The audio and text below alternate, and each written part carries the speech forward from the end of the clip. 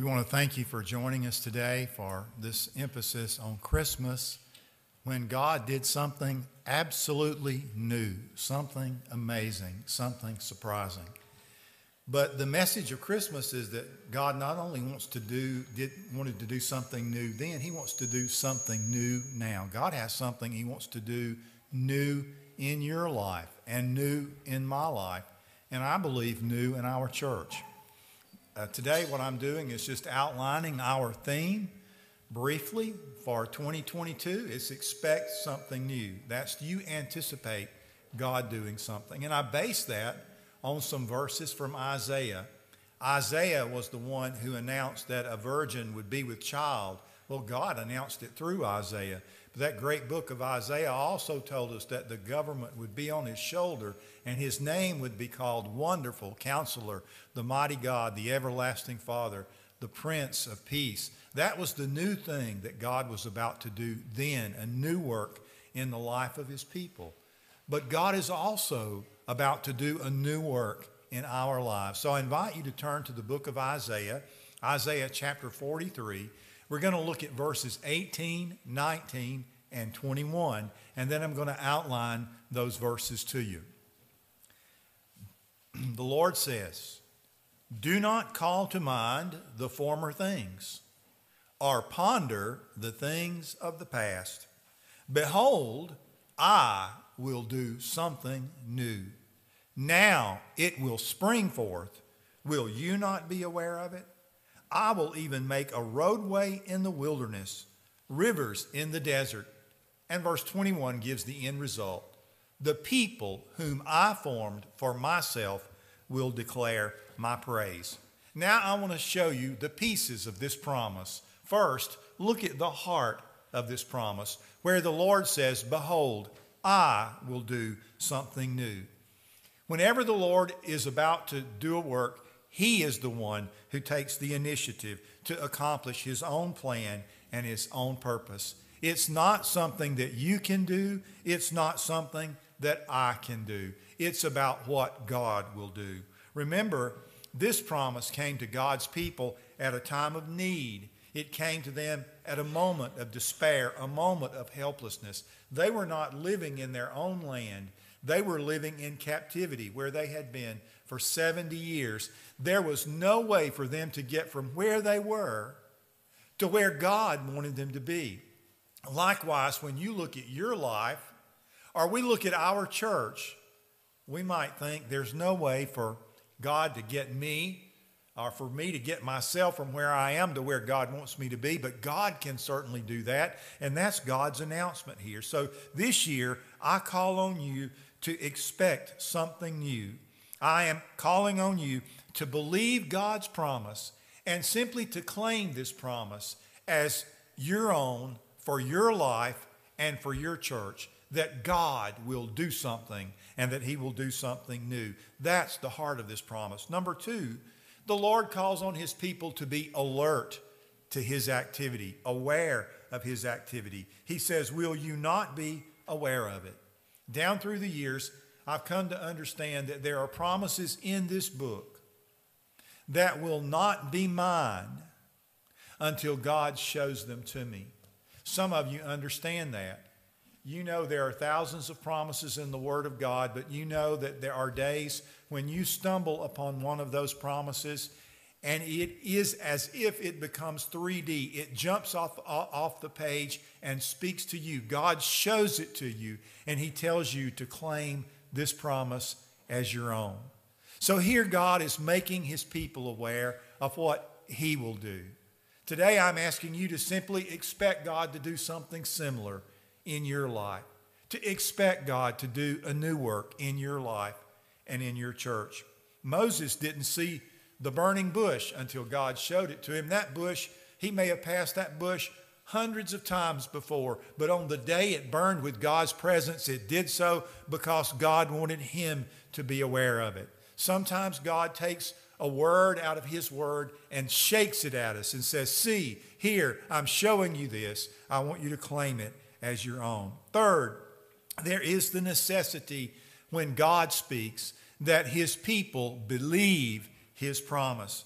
God's promises always come in advance of his activity, in advance of something he's about to do.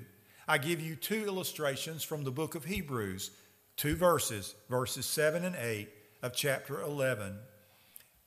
Here the Bible says, by faith, Noah, being warned by God about things not yet seen, in reverence, prepared an ark. He built an ark because God told him he was about to do something, and Noah believed it and acted on God's promise. And then we read in verse 8, by faith, Abraham, when he was called, obeyed by going out to a place he was to receive for an inheritance. And he went out not knowing where he was going.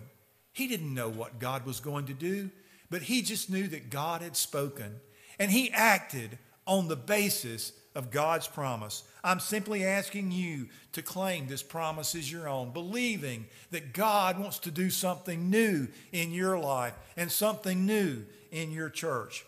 So just claim that promise as your own. Number 4, consider the scope of God's activity. Here God promises a way out of the wilderness for his people. God is always the one who has in the past gotten his people out of some wilderness circumstance. We look at his people in the Old Testament, they spent 40 years in the wilderness. 40 years they were guided through the wilderness. But then the day came when God was ready to get them out of the wilderness. And of course, the people here in the Old Testament are not in a wilderness. They're just in a different land. They're captives in a land where they've been taken captive. But God was ready to get them back to his land, to get them back to the promised land. And he said, look, I'm going to do this. I'm going to do it in such a surprising way. I'm going to make a way in the wilderness. I'm going to make rivers in the desert. They were hopeless to do this and helpless to do this on their own. These are things that only God can do. These are great and mighty things, but that is what God desires to do among his people. That was not only true in the time of Isaiah, even in the time of Jeremiah, God said, call unto me, and I will answer thee and show thee great and mighty things which thou knowest not. Number 5, there is that which is preliminary to claiming God's promise. There are prerequisites to claiming God's promise. Look at it here. He said, do not call to mind the former things or ponder the things of the past. Remember Lot's wife? She looked back. Did she go forward? No. If you know the story, you know she became a pillar of salt. That was it. You can't go forward by looking back. You can't see the new things that God is going to do by clinging to the past. All of us have a past. Some of our past is a healthy past. Some of it is an unhealthy past. An unhealthy past is a past that serves as an anchor that keeps us from following God. It keeps us from being on mission with God. And it doesn't have to be an evil past to be an unhealthy past. I give you an illustration. I could put a picture on the screen and you would know exactly what I was talking about. The picture of that person who the past is so precious to them that they keep every magazine, they keep every trinket, they keep every card. So much so that there are boxes and boxes and piles all over their house so that they can no longer walk safely through their house, but their house is a monument to things that have happened in the past, and it keeps them from enjoying the present and moving forward into the future. We can never let the church become like that we're so glued to the past that we can't go forward into the future God has for us. And so God said to his people, you need to put away the past. Don't ponder the things of the past because I am going to do something new. And look, we also have an unhealthy past, a sinful past, a past that hinders us.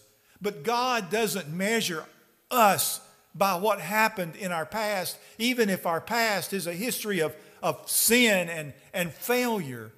Because the Lord says, Also in this book of Isaiah in chapter 43, I, even I, am he who wipes out your transgressions for my own sake, and I will not remember your sins.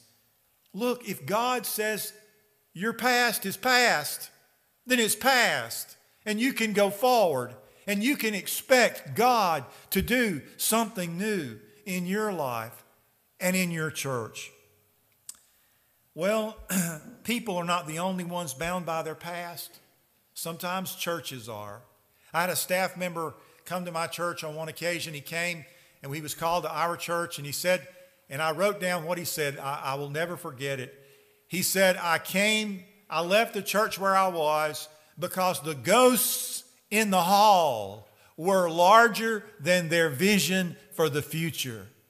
Don't ever let that happen to you. Don't let the things in the past become so big and so important that you can't go forward and follow God. Sixth, there is the end result of this promise. The Lord says in verse 21, the people whom I have formed for myself will declare my praise. God says, I'm going to do such a work among them that people will look at them and say, look what God did there. That has to be a great God they serve to have done such a work. And not only that, but those people themselves, because of what God does in their life, they become passionate worshipers. That's what God wanted them to be. He wanted them to be a people that declared His praise, that went and told it on the mountain, that proclaimed His story with their voices, with their songs, and with their lives. God wants you to be a trophy of His grace. That's one of the new things that God wants you to do. Look, all of us have been soiled by our past. Everybody here. But God wants to undo that. God wants to take you out of that. And God wants to move you forward into the realm that He wants for your life. And finally, the last thing that I would like you to see is this is an act of spontaneous sovereignty. I like that expression, spontaneous sovereignty, that brings this to fruition. In other words, it's something only God can do. If you'll notice the context of the situation he addressed in the scripture, it says that God's timing has come. You know, the Bible says that when Jesus was born, it was at the right time, at just the right time, just when it seemed like there was no hope left, just when it seemed like the world couldn't exist another moment. Jesus came. God initiated that. And the Lord said, look, I'm going to do something new. I'm going to do it now, and it's going to spring forth. It's going to happen in such a surprising way. My people will say, that's something only God can do. Something only God can do. What is that in your church? Move it forward, make it grow, make it a place of passionate praise and fill it with passionate worshipers. What is it that needs to happen in your life that you've given up on? The prayer that you can't pray any longer because you're not sure that it's ever going to take place. And yet God says, look, I can do that. It will spring forth. I will do something new. Will you not be aware of it? How do I know this is God's timing? Well, because it's always God's timing to act. Even in terms of salvation, the Lord says, behold, now is the accepted time. Today is the day of salvation. Today, if you hear His voice, harden not your heart. So here were a group of people in the Old Testament. In their heart, there was a homesickness for God. If you know their story, they had been out of the land for 70 years. That's a long time in the history of any people. But you know, sometimes the Lord allows us to be without a sense of His presence, without a sense of His peace, without a moving of His Spirit, without a revival, so that His people will begin to say, oh God, how long will it be before you do something new? We need you to act in our lives. We need you to act in our church. Is there a homesickness for God in your heart? Is there a hunger in your heart to see God do something, to work in your church, to see people at the altar, to see souls saved, to see God do something that only God can do, to experience genuine revival? The Lord said, I can do that. I want you to watch me work. So this year, would you claim this promise with me? Would you say, God, would you do something new in my life? Would you do something new in my church? And would you do it in such a way that everybody who sees your work will know there's no other way it could have been done except that God did it? Would you pray with me?